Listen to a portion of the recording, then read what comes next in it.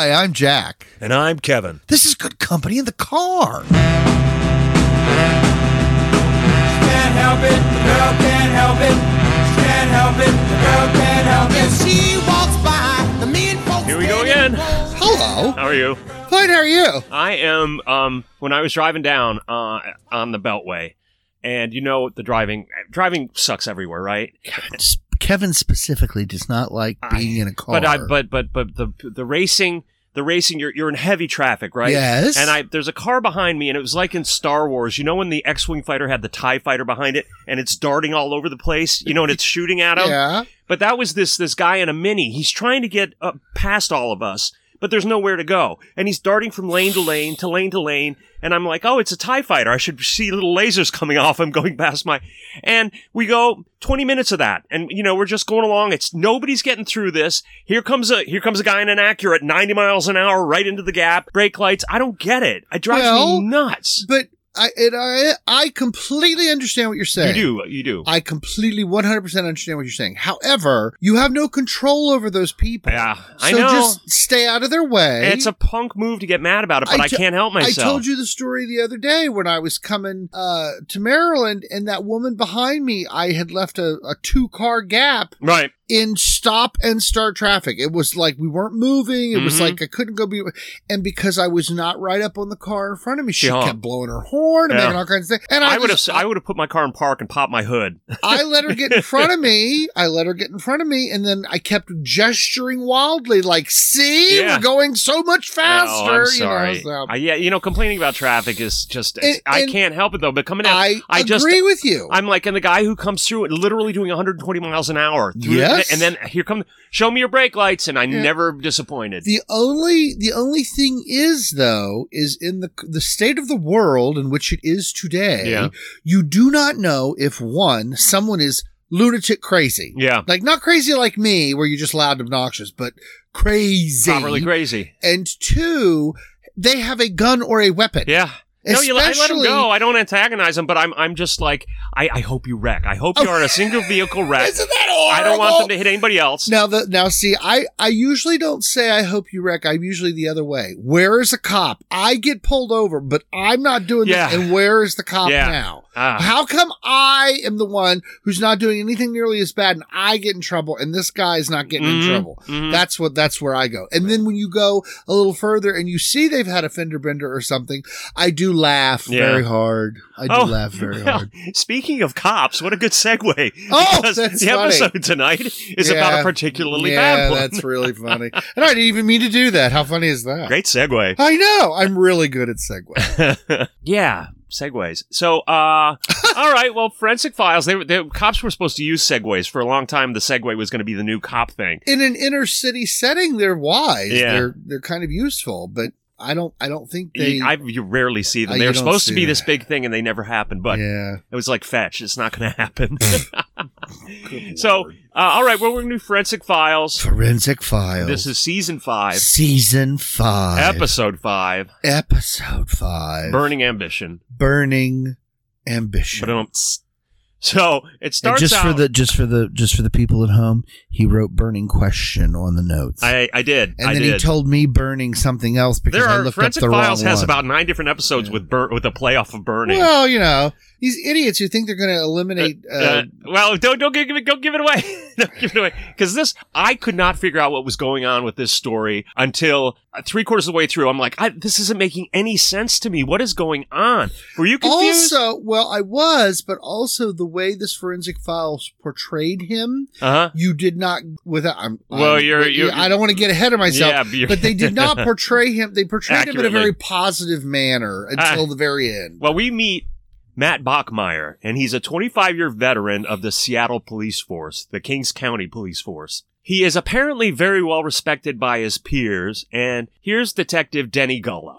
This guy was a police hero. You know, he had been involved in several different types of shootouts or real interesting type of events and had survived them. So yeah, I guess shootouts are interesting situations. He's been in shootouts, and right. Well, and the pictures. If you see the pictures of him during this time frame, he's 49 years old. Yeah, and I easily thought he was 60. Yeah, so did I. He looks much older than that. I assumed he was 60. The reenactment guy looks exactly like him. Very close. They nailed it. Very close. Good going.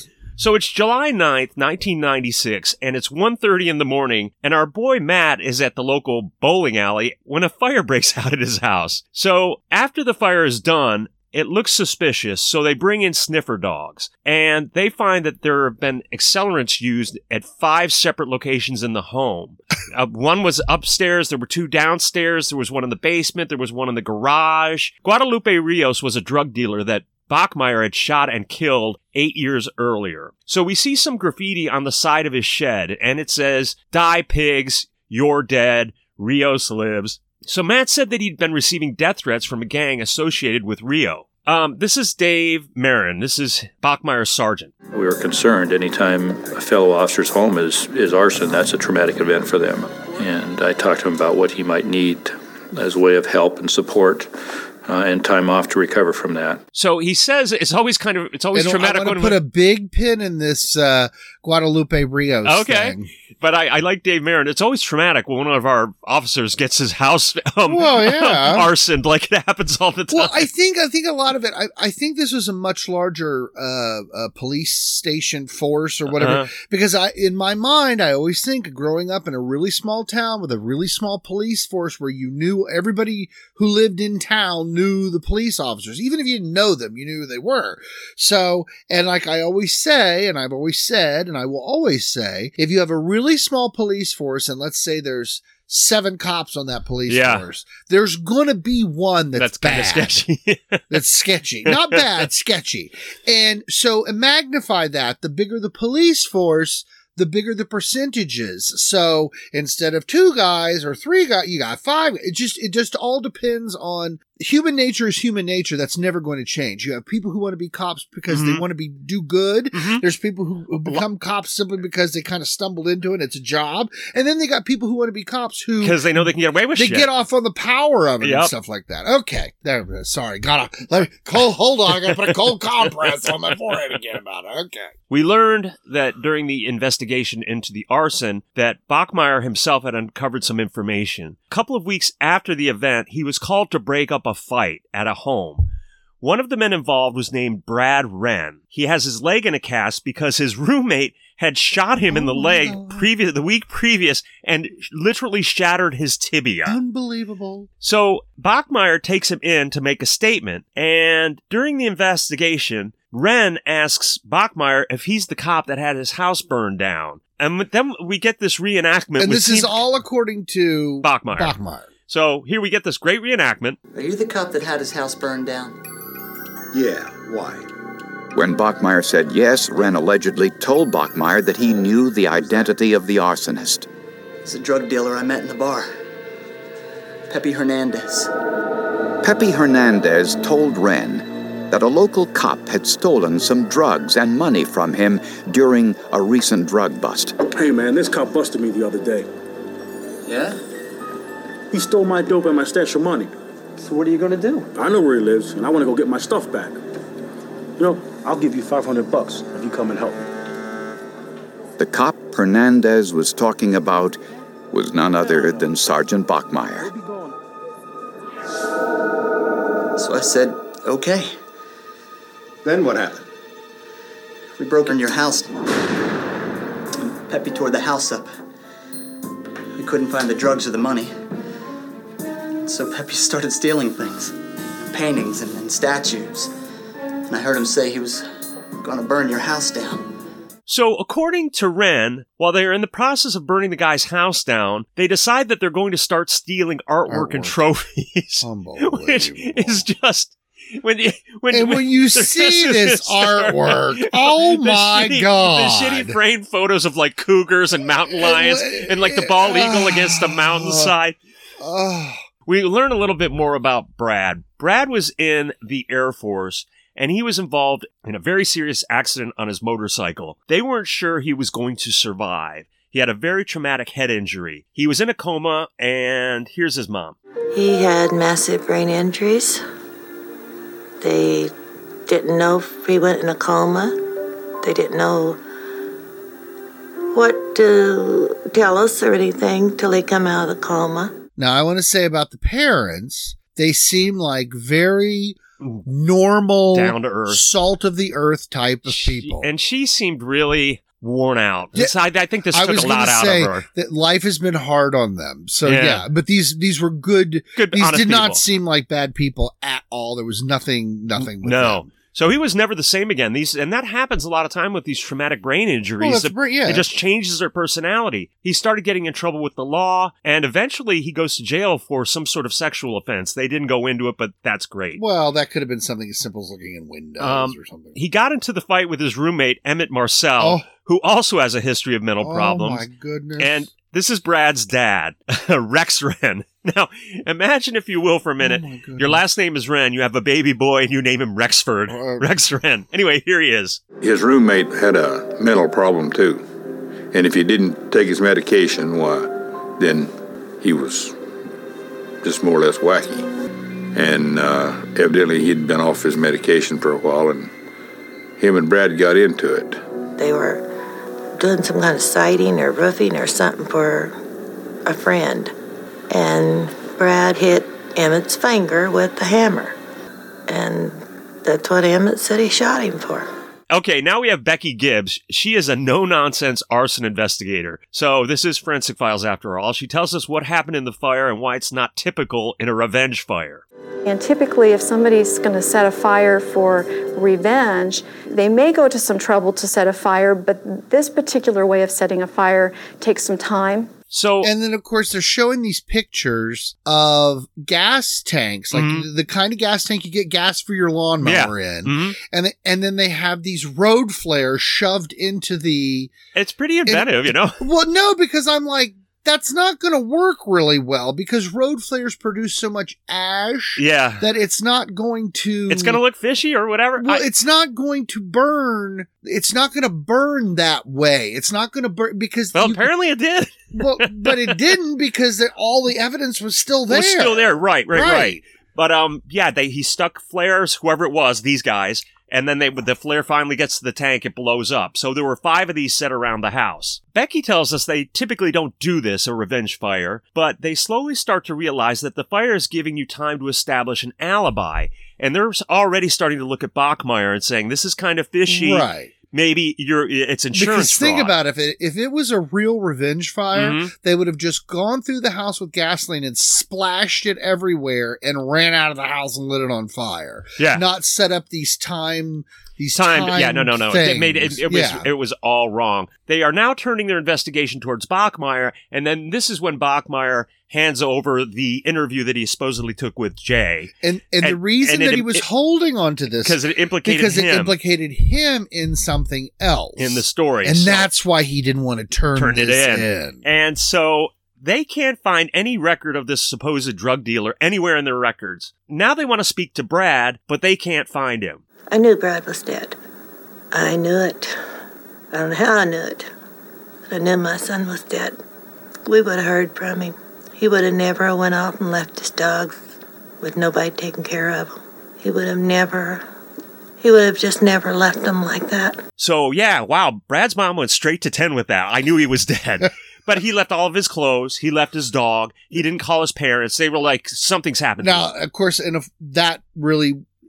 somebody who knows you, and they're like, he left his dog. He wouldn't leave his dog. Yeah, if you wouldn't leave your dog. You wouldn't leave the puss. Yeah, no, I would know he's dead. Yeah, something's wrong. Yeah. He left the dog. Yeah. Exactly. So his mom was sure, and the last known person to see Brad alive was Bachmeyer. And when the detective says, do you know what happened to Wren? He's like, well, he says this. He starts laughing. He goes, well, if you find him dead with my business card nailed to his forehead, you'll know who to come talk to. And he kind of laughs it off kind of jokingly. And, I wrote that down when he says it because I'm going, that's kind of bizarre. So, yeah, if you find him with my business card nailed to his forehead, let me know. God. Is that fucked up or that what? That is really fucked up. I mean, especially when they know it's a missing person. I get the feeling you're going to give me some real dirt on this guy at the end of this. Yeah. So the detective clearly was taken aback by that, and he wrote it down. The fact that the officer said that to the detective, and the detective's like, I immediately wrote that down. So Jeffrey Barrett is a prosecutor, and he is here to tell us how unusual the interrogation Brockmire conducted with Brad was. It would be highly, highly unusual for a experienced police sergeant of 25 years to take a statement like that alone from a suspect. And then certainly to release him immediately afterwards would be extremely, extremely rare. So investigators now have 2 investigations on their hands. They want to find the arsonist who set fire to Brockmire's house, but they also need to find Brad. And none of it's making sense because the fire, they're like, well, this doesn't make sense. And have you gotten to the part? If I'm getting ahead, I don't think I'm getting ahead. They found all the, I'm doing air quotes, valuables. This is where they found it in the shed that wasn't burned. They found all of his bowling trophies. His artwork. His artwork is like framed animal prints from Walmart. I'm not trying to be mean because you've been to those places where they have all the the dream catchers and all that kind of stuff. Garbage. It's personal taste, but for him to value that. That's really funny. Right. So we're talking $300 or $400 for a print. So he's taking these $300 or $400, I'm doing air quotes. They all just happen to be in the one thing that wasn't burned. They all just happen to be in a stack in the shed in a white plastic bag. So they now take the confession that Brad supposedly gave, and they take the 7 or 8 sheets, and they run them through a video spectrography. This one, really before you get into this one, when you roll your eyes so hard that it's like it hurts. I rolled my eyes and rubbed my hand down the front of my face like, you've got to be fucking kidding me. Please go on, Kevin. Okay. So they run it through this, and they can see that the confession was written out. Brockmire wrote it down while Jay dictated it to him. And supposedly at the police station. How did it go? Dictated it? That's not what you just said, but okay. Dictated it. Okay. I get all caught up. Yeah, I know. So he's initialed it on 6 of the 7 pages. His family confirms that that's his initials. But then at the top, his birth date is different on each page, and his job isn't correct. And they run it under this video spectrography analysis, and they can see that it was written with 4 different inks at different times. Ooh, this is bothering me so much. Okay, this is why this bothers me so much on so many things. One of the things, if you know Good Company in the Car, you know that I hate paperwork. Yeah. I hate doing paperwork. It is. Kilroy, I'm looking at you. I'm so sorry. My boss has got the patience of a saint. And I hate doing it so much. So imagine doing it where you actually have to handwrite it. Oh my God, shoot me. And then I'm thinking, in my office, the pens are kind of all the same because we're getting our pens from the a same supply. Yeah. So I know that. Why was it different? I think he must have written it over different days or while he came up. But that's why I'm thinking to myself, you're forging this piece. Okay. So what we've discovered is that this form has been forged, not forged in the sense that it was made falsely. He created it. He wrote it. He wrote this down. And now, he knew he was going to do it, and he didn't get 2 or 3 of the same pens. Yeah. Oh my God. So what typically happens when when person is making a confession or statement to the policeman writes it down. Then they say, read it over and initial it if this is correct. So that's what he said he did. How many times have you had to do this, Kevin? Forensic files, guy. Oh, yeah, right. No, I've never. Well, I've never been arrested. I was gonna say, hey, that's not nice. That's me. So now they're really looking hard. And the cops' pins were all the same. I'll tell you that. So they look in Bachmeier's car and they find some blood stains. So they pull the back seat up, and there is a massive blood stain underneath the seam of the car, of the seat. So they take it to the lab. I want to pause you right there. Now, one of the things that I found very, very, very, very, very interesting about that, cop cars, most cop cars, have vinyl seats for easy cleaning. Correct. And the idea that the stitching on the top of the seat where the piping or whatever was put on the seat, that is where, I don't know if you caught this or not, that is where the blood went into the cushion. And then into the foam because underneath. if it hadn't been for that, it would have been a solid, like sometimes you get in cabs and there's it's just a solid piece of plastic. Well, these seats in the back of this cop car had little decorative indentions in it, which was made from stitching, from sewing, and that's how the blood. So the weight on a cushion, and then when the blood got sucked into the cushion and stained the underlying level of the vinyl where the cloth was on the back of the vinyl. Okay. So to recreate that same size stain, investigators found it would have taken 2 quarts of blood. Bachmeyer says the blood was from a bloody nose that Wren got from the fight. And they said, no, this would have been 2 quarts of blood, which they pointed out was really bleeding. Life-threatening. That would kill you. If you lost 2 quarts of blood, you'd be unconscious. You'd probably die. Well, so unfortunately, this poor man did. Yeah, the investigation was dragging on. They do a reverse paternity test with his parents' sample of blood from his dad, and they confirm that is Wren's blood. He says it was from a bloody nose. They're saying there's no way that happened. 2 quarts of blood it would take over 2 quarts of blood to create these stains in the back of this guy's car. All right, so the investigation is kind of stalling, even though they've got all this, but then they don't have a body. So, well, this is what happens. 7 months after Brad Wren's disappearance, hikers in a restricted area of Cougar Mountain Park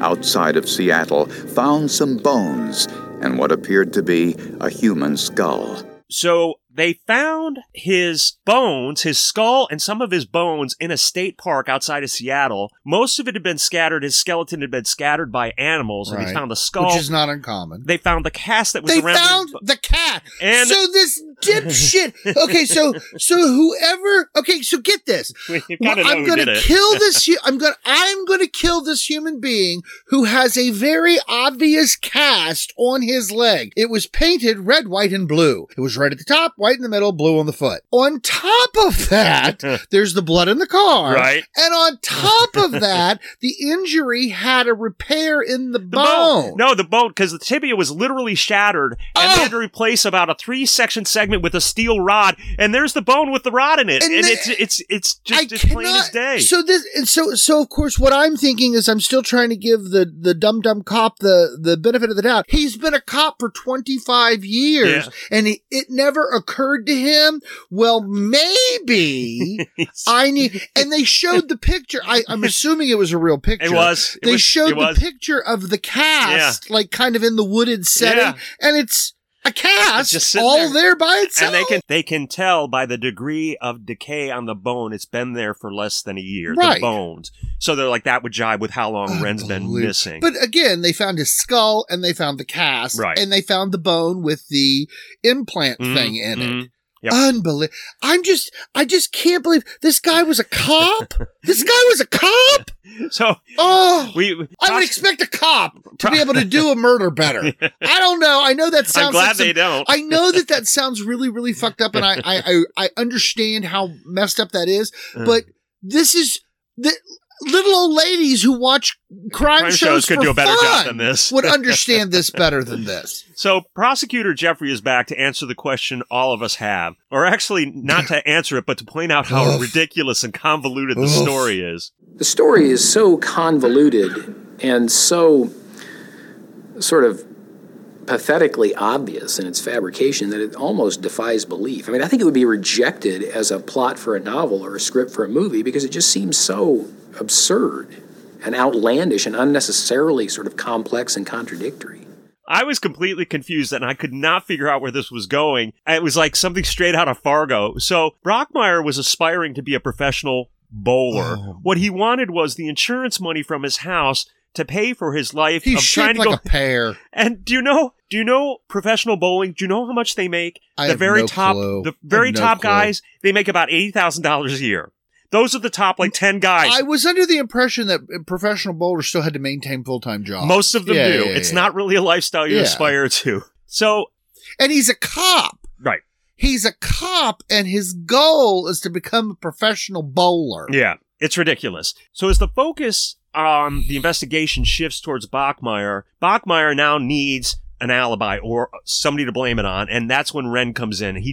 They feel he just kind of spontaneously came up with this and was like, I know, I'll just say this guy did it. Write up this ridiculous story, kill him. When I'm forced to show the confession, the reason I didn't turn it in earlier was because it implicates me in, holding on to this drugs, other crime guy. Yeah, this other. Oof.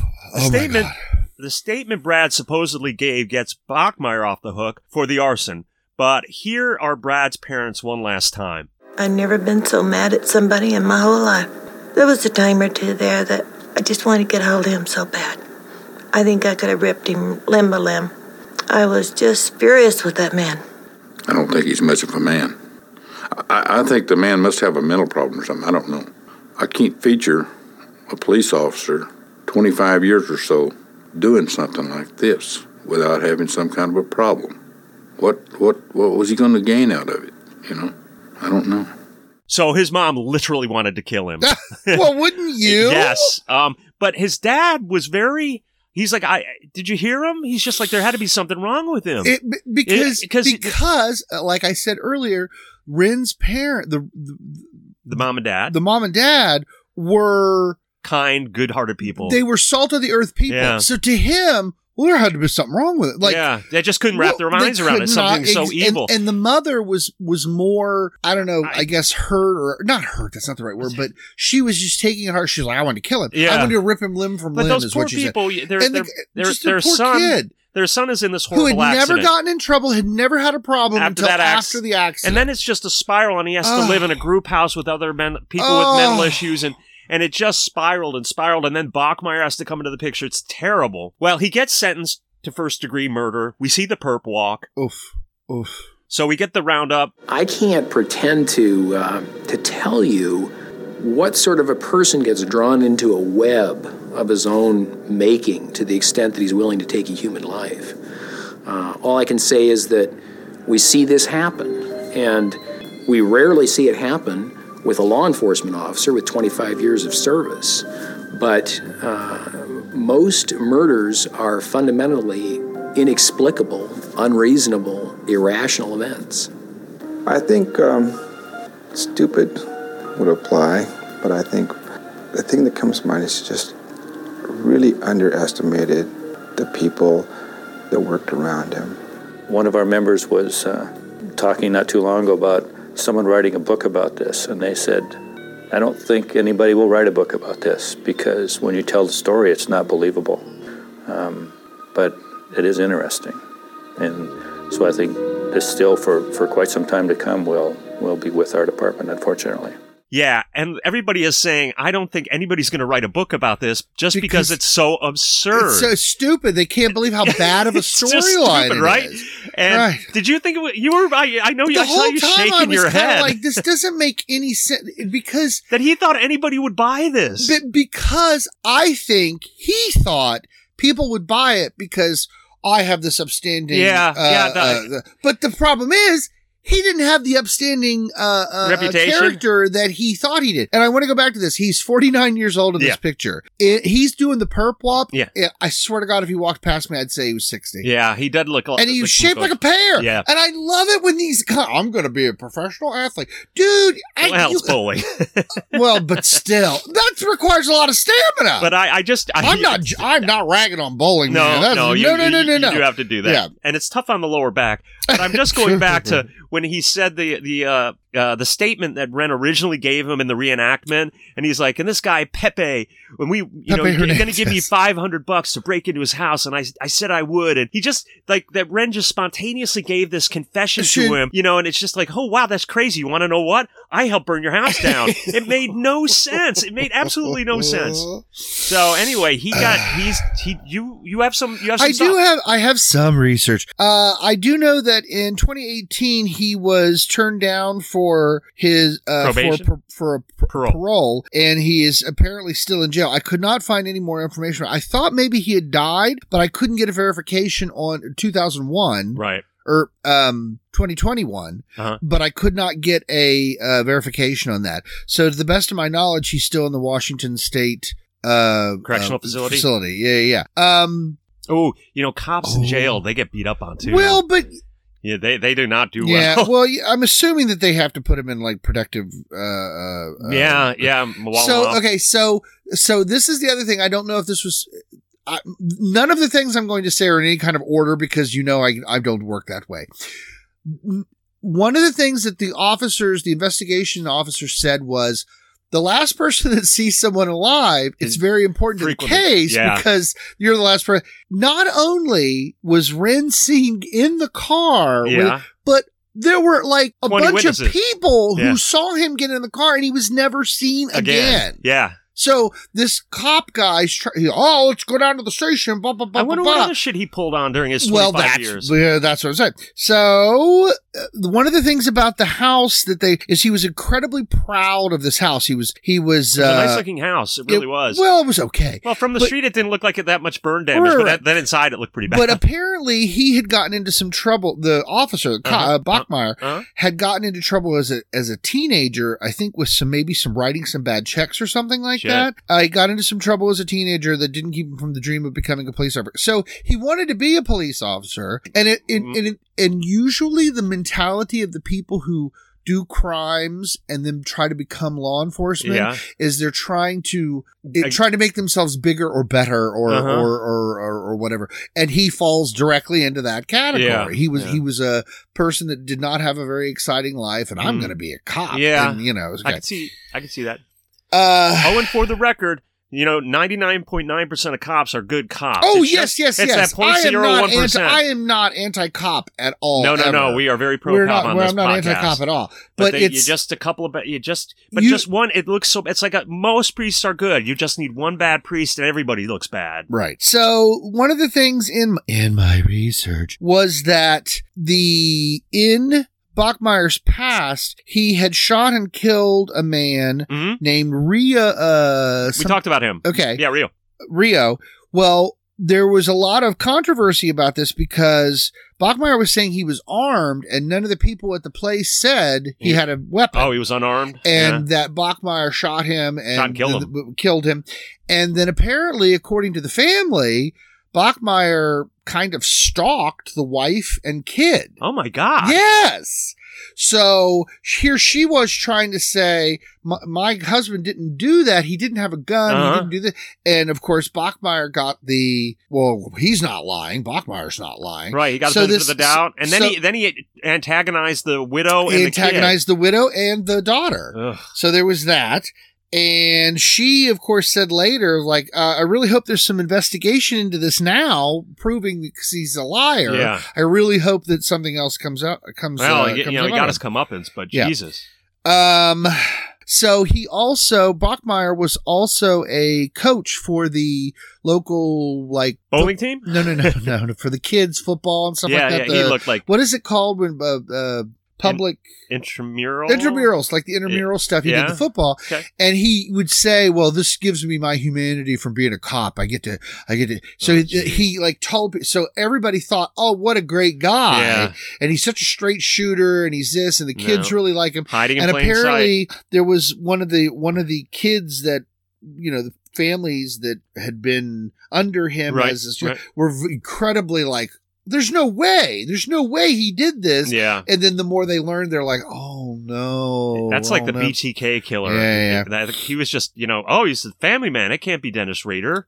So, Bachmeyer had been married. He was married to a woman who was a postal worker. I don't think there was children. If there were, I overlooked it. I hope there weren't. And of course, he has to be divorced, right? No. There is a Bachmeyer. I just came across the kid. Bachmeyer was said to have been by one of his kids, a wonderful father and a supportive role model. So when he and the wife, I guess, got into their age and, the kids are leaving and stuff like that. They got a divorce. I can't stand you. Bye. Yeah. They got a divorce. Well, and, longtime neighbors, straight up guy, great with kids, All right. This is really devastating to us. That kind of stuff. All right. Back to the Rios thing. After Bachmeyer would sit in his patrol car outside the Rios home and then follow her daughter, who was 13 at the time, to school. That's creepy. He shouldn't have been allowed to do that. Well, he shouldn't have been allowed to do that. Wow. All right. It's just all horrible. Bachmeyer, horrible. If you're still out there, I don't even know. But People try to drive more slowly. Try to drive more slow. And don't be assholes and don't commit in bad insurance traffic. fraud. And if it's not working out, try to be. Listen, if there's anybody on the planet, I have to try every day to be a nice person. If we have to be nice, you have to be nice. It's very, very hard for me because it is so easy to be fuck you. Yeah, It is right there. It is right there. Yeah. And it's so hard. And I try so hard to be, nice. And if I Patient can and try tolerant. this hard, damn it, you can. too. Oh, and there was also a couple of legal settlements against Bachmeyer. There was $125,000 for beating of a individual with a nightstick, and a $40,000 one for an illegal arrest and assault of another man. And it was found out that Bachmeyer was getting his police pension in jail, and I think it equaled to about $30,000 a Sounds year. about right. And the Wren family sued for, to get it, I guess, damages, and apparently, I think they are getting it as part of damages. Great, but of course, it's only the $30,000 because Wren. They're saying, well, Wren wasn't a upstanding citizen that was blah blah blah blah blah. Oh, geez. So, so then they're putting him, putting a price on his life. All right, thank you for listening. War vet. The girl can't have it if she's in love with me.